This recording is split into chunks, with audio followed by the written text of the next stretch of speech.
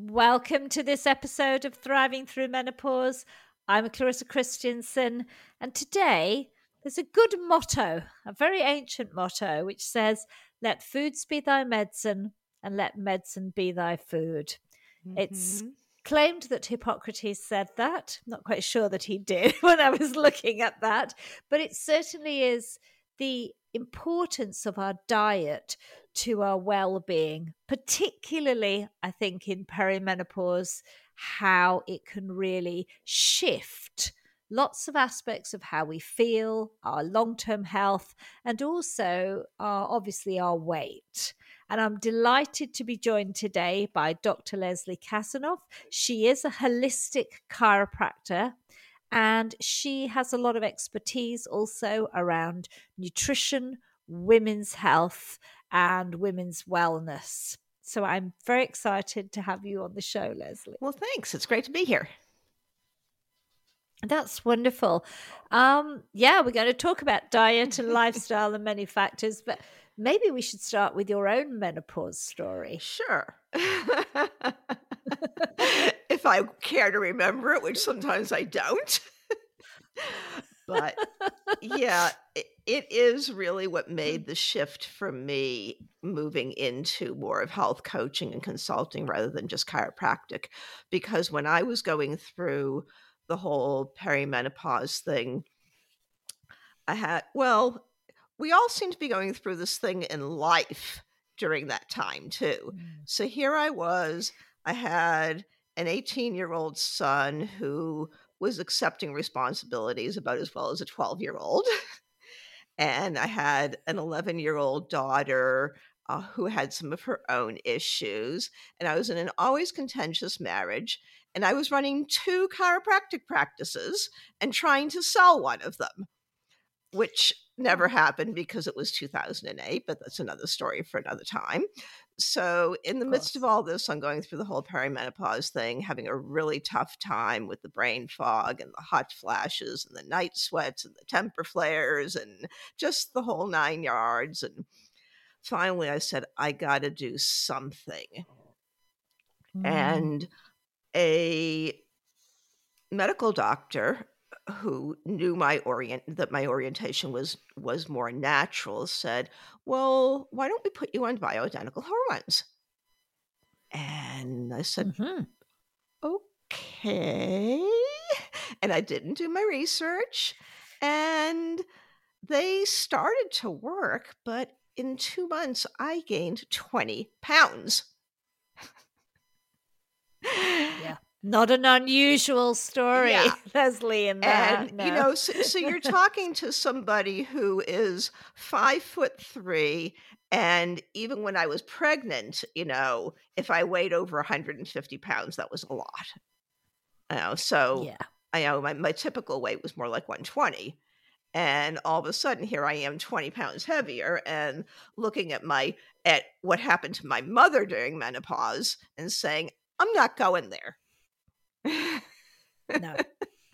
So that's when I went down the tunnel, started doing the research, and figured out the connection between food and lifestyle and getting off the hormones, and just kind of took it from there, put together a system, that worked for me, and then started working for other women.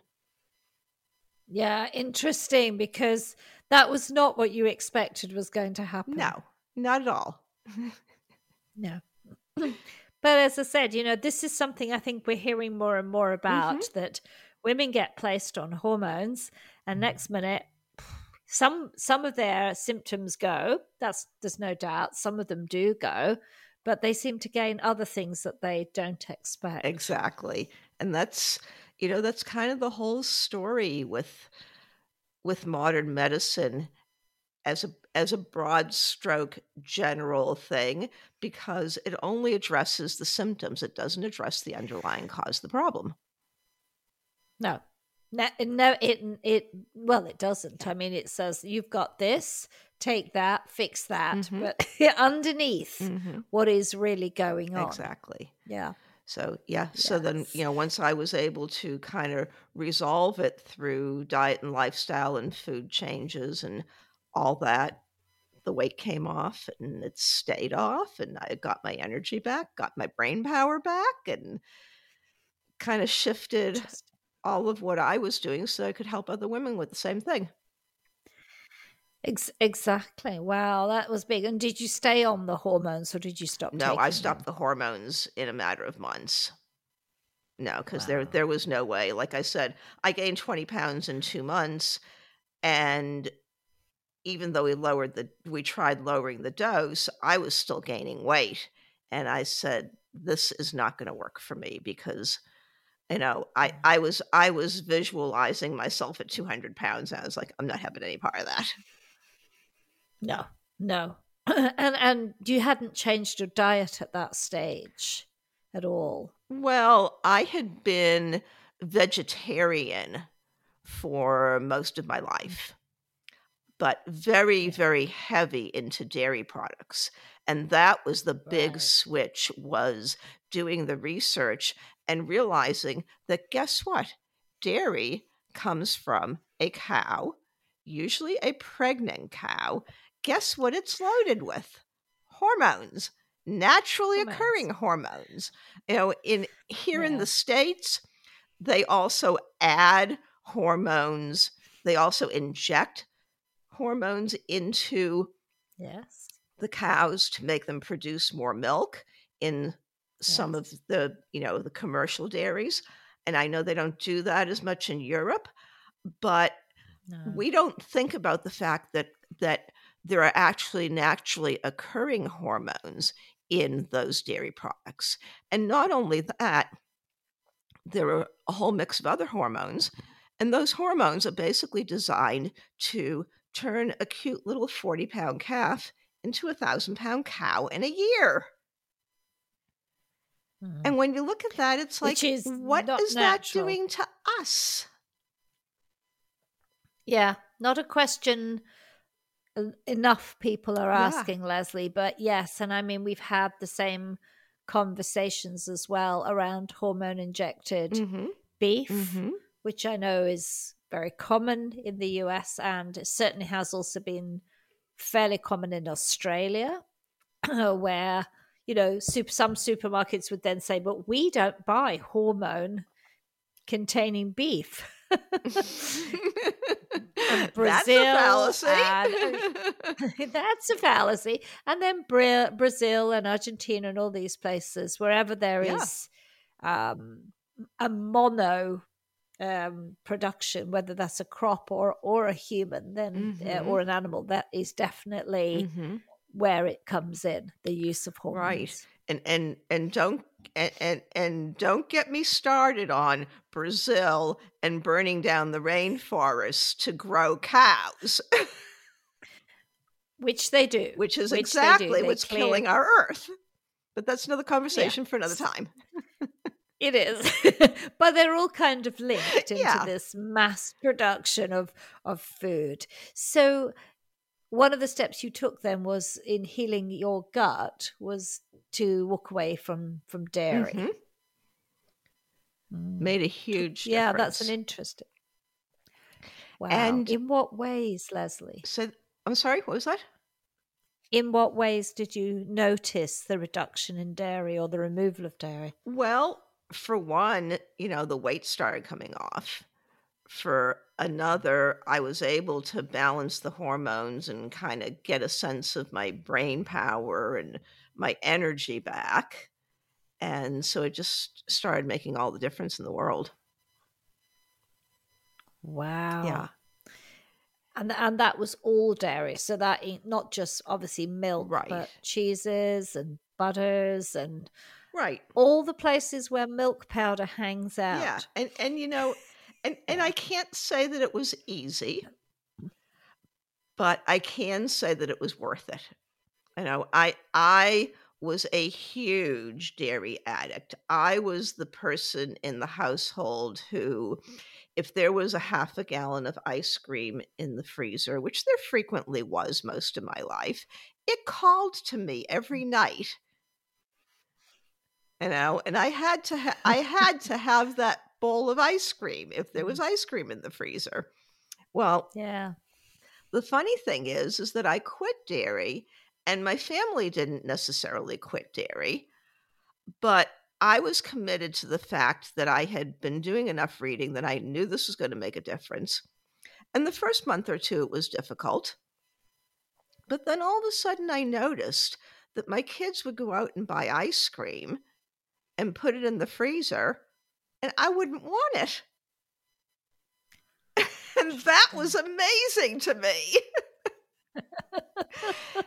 And you know, here's the interesting thing too that I've now found out. You may or may not be aware of this, but dairy actually contains compounds that are called casomorphines that have morphine-like activity and addiction capability to them.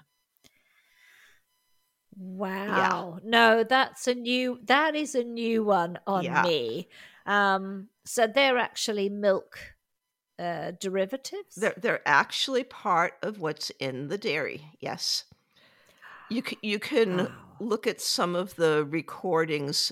You can find some recordings by Neil Barnard from the Physicians Committee for Responsible Medicine on that topic. You can find that kind of stuff on YouTube.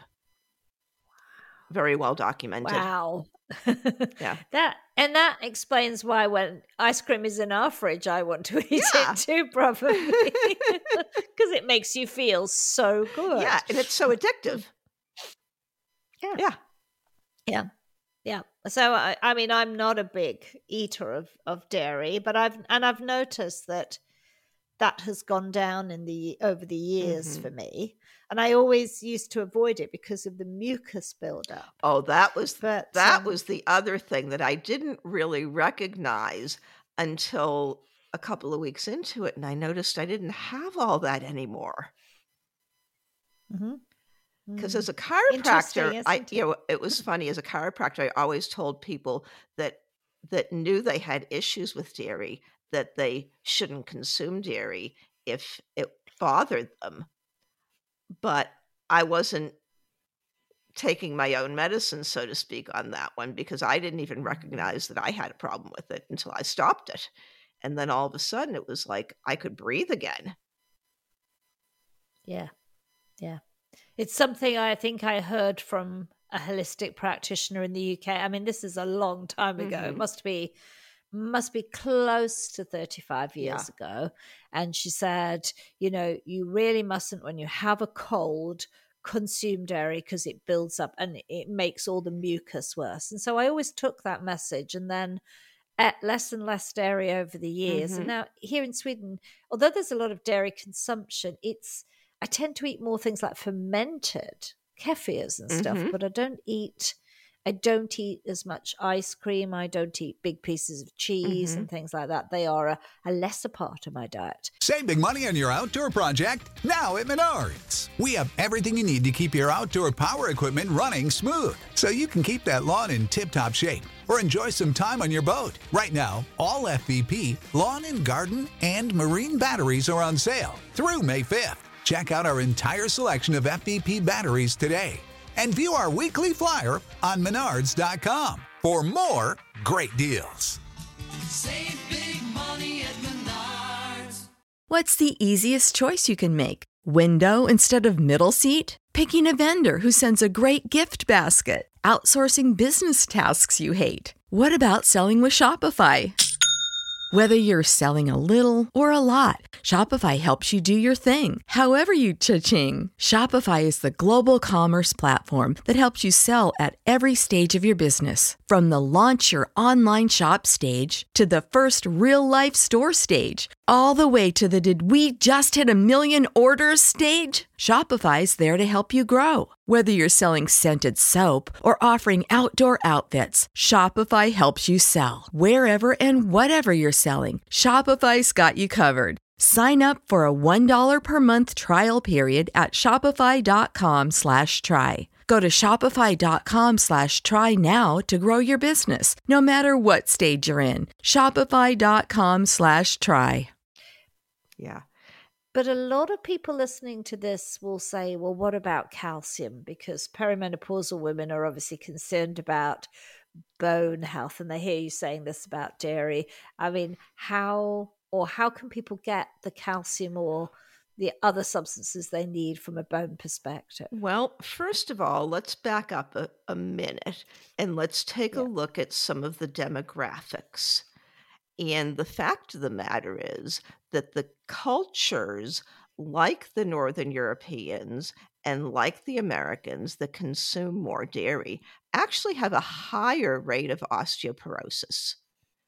Now, if dairy is the solution to that, why is that so? And the people that have the lowest rates of osteoporosis are people in Southeast Asia, the Japanese, the Chinese, who for the most part don't consume dairy at all. Now, isn't that interesting? And Yeah, it turns super out interesting. that if you actually read the literature, you will find study after study after study that supports that dairy does not help with bone health. And a real good book that I recommend to people is called Building Bone Vitality. And it's a very well researched book where they basically outline that a lot of the problem is that when we have a very high protein diet, as we do in the Western world, what happens is Yes. it makes the pH of our system acidic. And so our body has to find a buffer for that. And the most perfect buffer that it has is calcium phosphate from your bones. Yes. So it pulls Yes. calcium phosphate out of your bones. It uses the phosphate for the buffer, and it dumps your calcium into your urine, and you pee it out, and you end up with osteoporosis. And you also, if you're eating outside sources of calcium, like a lot of dairy and meat, you're going to deposit more calcium into your joints and end up with arthritis. Wow. So Yeah. the less animal protein that you eat, the less acidic your diet is, and the better off you are in terms of keeping that calcium where it belongs in your bones. And then there is calcium in your greens and your beans and all your other vegetables, because here's the thing. Where does the cow get the calcium from? Grass. The grass. Yeah. Exactly. Yeah. Yes. Why do we have to go through Yeah. the middleman? Oh, so true. Of course. I mean, it's so logical. And Yeah. of course, there are other minerals that are much better for bone health too, like magnesium. Well, and we need a bit of all of them. And so the big thing, Yeah. the thing that I'm a big proponent of is basically a much more whole food based diet. So fruits, veggies, beans, whole unprocessed, unpulverized grains like your quinoa, your brown rice, your barley, your millet, your lentils, all that stuff. A little bit of nuts and seeds. You need those for the healthy fats, but you don't need handfuls of Yes. them. And there are healthy No. fats in most of the beans anyway. So, Yeah. that's the basics of the ancient diet that has kept people like the Okinawans going to 105. Yeah, Yeah. absolutely. And a very simple diet that doesn't always have to be what we hear Mediterranean diet, because obviously that's not a natural diet for somebody who No. lives in Africa or Asia. It's more that it's grain, fruit, and veg based. Exactly. And, and we've kind of bastardized the Mediterranean diet in that we think that Mediterranean diet is basically the Western diet with olive oil and cheese thrown into it, which is not at all what it is. No, Yeah. no, and lots of fatty fish. Yeah. And no, it's not that at all. The basic Mediterranean diet, if you look at people like the Sardinians or the Icarians in Greece, which are a couple of the cultures that still live to be ripe old ages, they do use a little bit of sheep's milk cheese or goat's milk cheese, but they Yes. eat a whole lot less animal foods than we do. Yeah. And, Yeah. and if you look globally, the Okinawans are still the ones that have it. The ancient Okinawan diet is still the diet that's the best diet that keeps people living the longest and the healthiest. And the Okinawans, Yes. 60% of their diet is things like sweet potatoes and gourds. Yeah. So Yeah. interesting. Yeah. And of course, we've seen a big shift in countries taking on Western diets, Mm-hmm. and their health is now becoming much poorer Mm-hmm. than it was previously. And the health of our planet is Yeah. becoming much poorer for it as well. Yeah. Absolutely. Absolutely. And one of the things you mentioned was you noticed a difference in your mental clarity, in your brain fog. Mhm. Is that something that you see with your clients too as you change their diets? It is. And the thing of it is, what we now know about the gut microbiome is that it makes about 80% of all of our hormones. And so all the hormones that help with our brain power are all made in our gut. Our brain power and our moods. Yes. And the more Yes. we can feed that side of the cycle by eating more vegetable products, more whole grains, more of those kinds of things, that the food that's good for us is actually the food that's good for our gut microbiome. Yeah, obviously. And we want a healthy microbiome. And I think I was hearing that there's been quite a big study now released from the UK and the Zoe Project about the microbiome and menopause and how important this is. Oh, well, you just taught me something that I need to look up. And they're based out of King's College London, and they've been doing a lot of work on the gut microbiome. Uh-huh.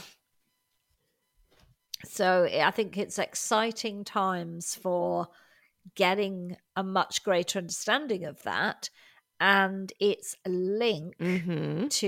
to brain. I mean, there's big conversations about brain fog, moods, emotions, and Mm-hmm. just by what you said Yeah. there, Leslie, I think we can know how much of that is in our gut. Mm-hmm. Yeah, it's amazing. We had no clue.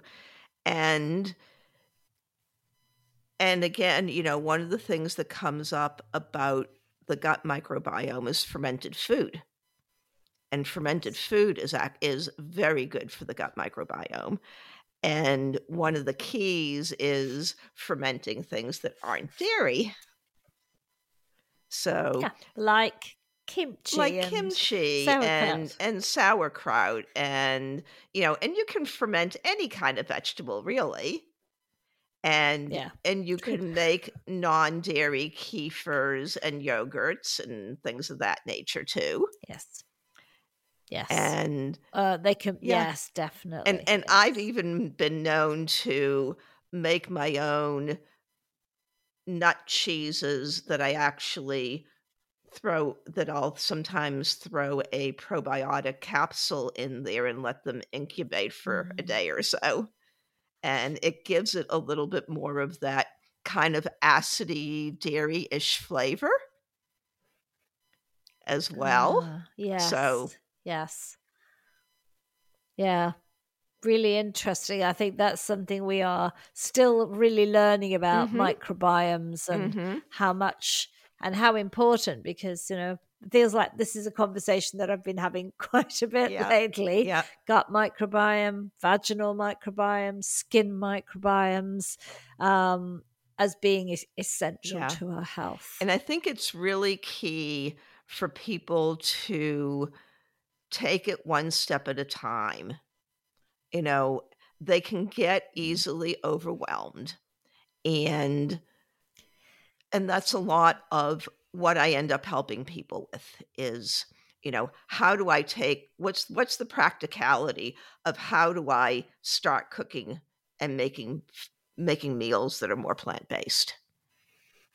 Yes. Yeah, and I think it is a big thing because we've probably grown up in a culture of meat and potatoes or wherever you come from, and suddenly we're sort of a bit lost. And even I can still feel a bit lost in that space, even though I'm reasonably good with pulses and grains and I eat them daily. I still think personally that getting your whole family on board can be a bit challenging. It can. But then again, and it's going to be easier for people if their kids are younger. That's for sure, because they have less ability to reject it. But we do the best that we can with that kind of stuff. Yeah. Yeah. I remember someone once suggesting to me many years ago that I should have quinoa, and I didn't know what quinoa was. That was a long time ago, and I was like, what's this? What am I supposed to be feeding my child? I'm not sure my child is open to that. But of course now he is, but he's an adult now. Yeah. Yeah, my kids actually really like quinoa. Yeah. Yeah. But you talk a lot here, Leslie, also about work with your clients on this notion of getting down to your ideal weight before you go into perimenopause. Yeah. That is a very interesting concept. I'd love to hear a bit more about that. Well, the thing is that fat cells actually feed into the estrogen cycle. So if you want to be able to balance your hormones better, you're going to have an easier time doing it if you don't have excess fat. And I know people find that, I'm not fat shaming anybody. It's a basic scientific fact that fat makes a hormone called aromatase that basically converts other hormones, most namely testosterone, into estrogen. And so the more fat cells you have, the more that happens. Yes. Yeah. And as we get older, all of those hormones are shifting anyway. And we need that little bit of testosterone in there. That's what's going to help us maintain a lot of our other functions that we need in terms of, libido and things like that. There's a big influence there. Yes, of course, muscle mass as well. Muscle mass. But so getting your weight down is an important part of, not being out of balance, I think is what you're saying, Leslie. I think for most women in our society, if they could get the weight down and they could eliminate or nearly eliminate dairy before they go into perimenopause, I think they'd have a much easier time of it. Because if you look at societies like, again, the Japanese, who are known when they're eating a traditional Japanese diet for being thin, they don't even have a word for menopause in their language because they don't go through the process the same as we do. They don't have as hard of a time.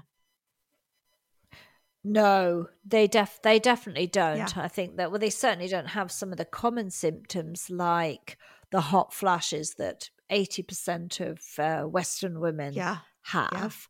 And they don't seem to suffer in the same way.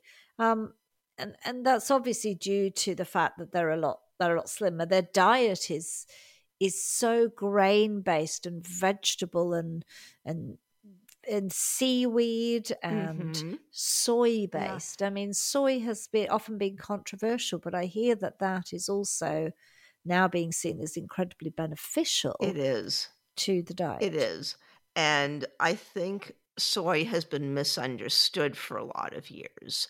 And I'm a big proponent of soy because there have been a lot of studies that show that it is beneficial. But I'm also a big proponent of only organic soy because non-organic soy is generally genetically modified. And so that's going to interfere with your gut microbiome because the stuff that you're taking in, the reason that it's genetically modified is so that they can load it up with pesticides.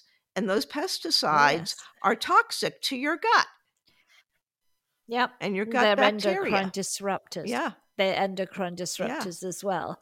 So you're eating bug spray. Yeah. Yeah, it's not good. No, I mean, I'm aware of that, and I think I'm very wary of soy products because if I don't know they're organic, Right. then I know that as a big monocrop that's grown on huge acreage, Mhm. the chance that it is genetically modified, as you said, Yeah. and drenched in Roundup, Yeah, exactly. is highly possible. Yeah. Highly likely. Yeah. So, I mean, if women are there wanting to have a more optimal menopause from a diet and lifestyle perspective, what would you say the top 2-3 things are that they can do? Apart dairy, drop the weight. I would say And- eliminating the dairy is probably number one. And then weight and exercise are probably the next two. Yes. And And that's a very holistic way to start your perimenopause. exactly. And how far out, Leslie, do you think that women should be starting? I mean, maybe that should be what you do for life, but but really, when do women really need to be getting this kind of lifestyle on board? I would say when they're still in their 40s, early 40s. Yeah.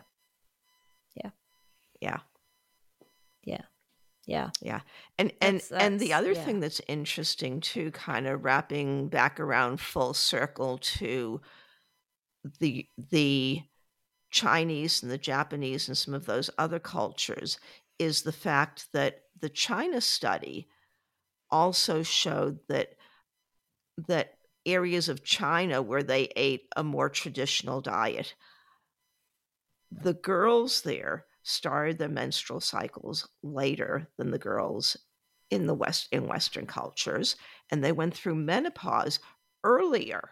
So their average age of menarche, which is starting your period, was 16, 17, 18.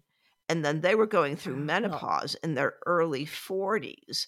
So think in terms of how much less cumulative estrogen exposure that is. And that results in a whole lot less things like breast cancer, ovarian cancer, uterine cancer, all of those hormone-based cancers. So, fascinating. Whereas I think we are now becoming more accustomed that girls can have a period. They can be 10, 11. That's becoming more the norm, age. And then we are becoming the norm. And then they are in obviously going into perimenopause late 40s, but they've spent 30 or more than 30 years, 35 years. Much, much longer than some traditional Asian cultures. Yeah. And it's, it's not the way our bodies were designed.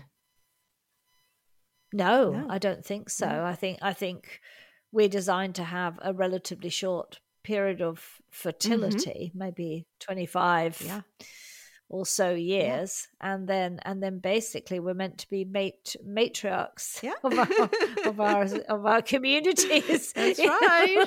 But we've flipped it about a bit here over the generations here in the West. We certainly have. Yeah, that's great. Yeah.